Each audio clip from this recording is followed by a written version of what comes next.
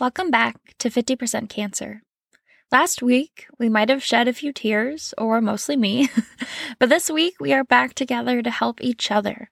Today's episode will have some very helpful information to serve as a starting point for resources and tools when facing cancer. When I was a senior in college, my dad lost his job. He had been the moneymaker of our parents, and my mom, as I talked about before, was a stay-at-home mom and was there to drive me to lots of appointments. But here I was in college, super stressed out, taking more classes and credits than I ever had before, working multiple jobs, and I get a phone call one day in the library where my dad is telling me I have to go figure out how to pay my tuition and to get all the appointments in I can before we lose health insurance. Pretty high stress, right? Well, I got things squared away with family help with my tuition and in my apartment. But then in the spring, my last semester, I decided to finally go back to the doctor for my thyroid.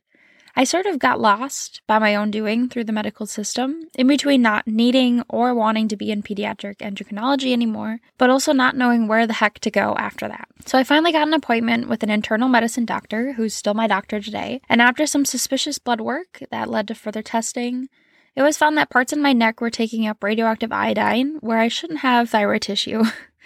I do what the doctors say, getting a treatment dose of radioactive iodine. What I didn't plan for was the price tag, or to find out that I had a lapse in my insurance coverage during part of that time, which didn't help the price tag. I racked up just about $20,000 in costs from April to June. At this time, I was living in an apartment I definitely shouldn't have been, another high-cost item my parents helped me out with, and barely had $200 left over after paying rent and utilities each month. Also, just a disclaimer now, I know I was very fortunate, and some people definitely live on less, but I am just sharing my own experience. So thank you for taking me as I am. So I paid off some of my bill with what I could, but I just literally didn't know what to do for the rest. Naturally, the hospital started needing more and more each month than what I literally had. I just sort of hoped it would go away, and I just kept paying little by little, and I cannot stress enough, do not do that. Eventually, I got this nondescript letter in the mail. I had been sent to collections.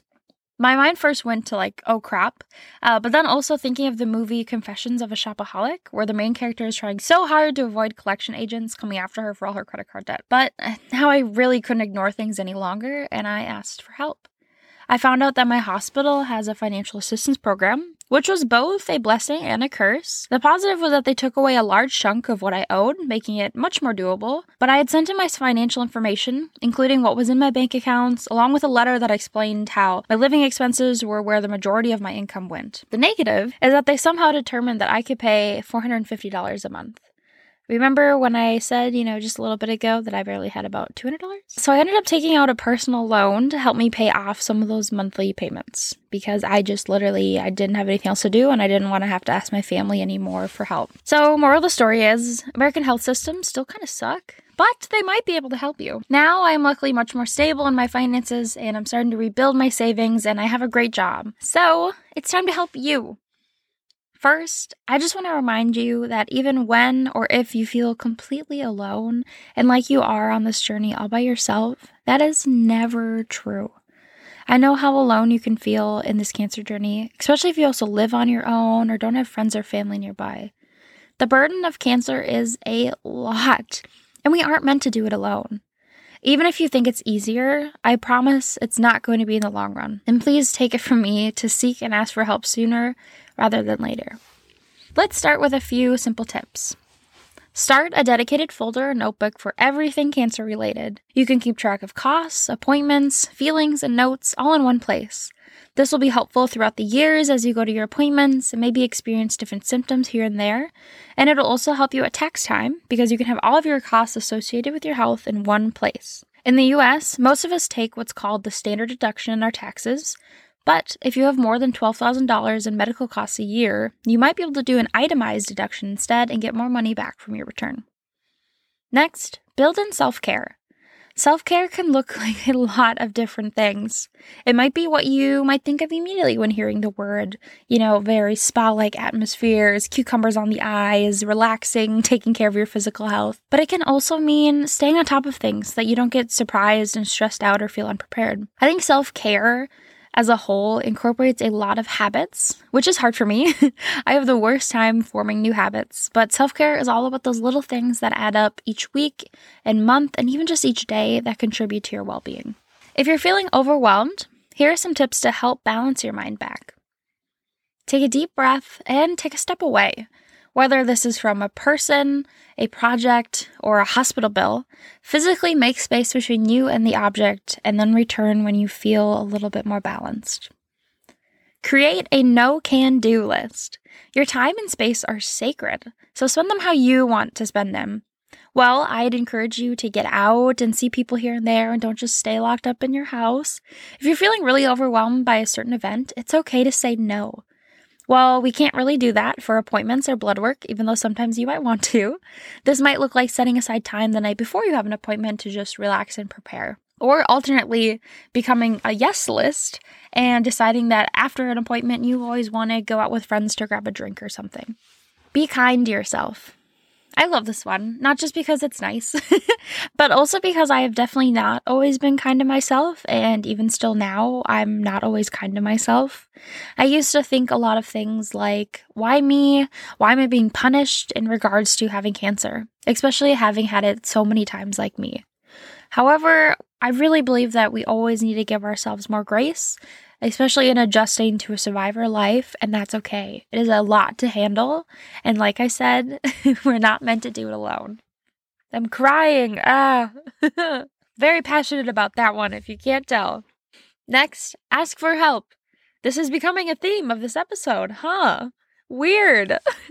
Feeling overwhelmed by just making dinner each night? Ask a friend. Even just chatting with a friend for a little bit can be so helpful to get things off your chest. Sometimes I'll text my friends saying, like, hey, I just need to have a little rant about something. And then, they'll say, go for it, or they don't say anything, and then I just go for it anyway. And then I send a huge text, and I feel so much better afterwards. Usually, even though I say, I don't need advice, I just need to, say this, which I think is also a great thing to do, and just say, hey, I just need to say this, and I don't need you to try to fix it or help me with it. I just need to get it off my chest. But usually they will help me anyway and come up with some really helpful advice or just reassurance that I'm not alone, which we could all use. And lastly, write it out. Use a journal or the notes app on your phone to just word vomit what's on your mind. It's private, usually, and you can just get it all out of you and onto paper, whether that's physical or digital. So those are some items that are mostly mindset or emotional well-being directed. I also have some financial resources for you, but I am going to direct you to head to thighcancersurvivors.org and head to the blog, because I think the blog post there will be much easier for you to capture this information if this is something that you are looking for. So when talking about financial support, first of all, these are just the things that I've learned. I'm no means a social worker or an expert, but these are just kind of my opinions and what I think sounds good. So please take everything I say with a grain of salt, grain of non-iodized salt. Ha. So I would say first, ask your clinic for what resources they have internally, and then also for what they would recommend. So the clinic I go to is Mayo Clinic, and like I said, they probably took away more than 60% of what I owed them. And I don't know what other resource you would find that would just take that away.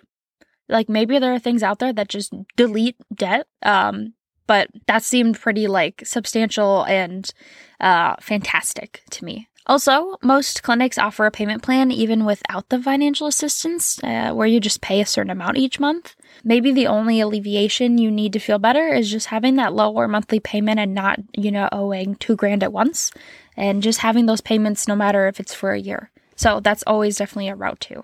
You could also ask family. That can be hard because you want them to not have to worry about you or bail you out, but sometimes they can be a really great option. Probably lower interest rates to pay back than a bank or a loan. But every family is different, and I totally understand that, we can't always just ask them to help or expect that they'll help us. That's a big ask. A great option for when you don't have help available are cancer organizations that help cancer patients. And these are on a national, local, community level. They're all over the place. One that I found online just by searching right away is called Cancer Care. They have support groups, case management, counseling, education, and financial assistance. I would bet you are kind of better finding a general cancer organization like this over a thyroid cancer specific one, but never say never. Definitely check out to see what THICA has, what the American Thyroid Association has.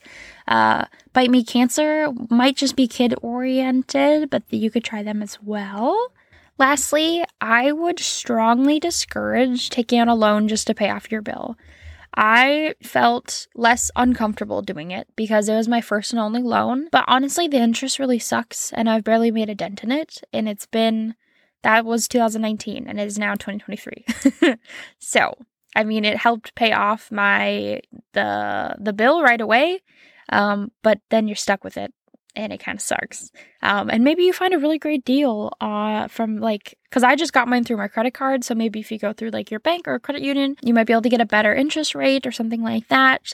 But just, caution doing that. There are just so many resources out there, and that can also be overwhelming at times. And it's really hard when you don't know what you don't know. When I was in my apartment at 22 trying to figure out what the hell I was going to do, I didn't think to just search online for help. So I hope you will. Today, you heard about my own story and needing help when I went through my most recent cancer recurrence. I shared some well-being tips to generally help you if you're feeling alone in your journey. We also talked about some options for financial help as a cancer patient. And if you're needing help, you're going to visit thycancersurvivors.org and head to the blog and read our most recent post. Next week, we'll be talking about a topic brought up by a fellow survivor, thyroid cancer and alcohol. Thanks for being here. Bye.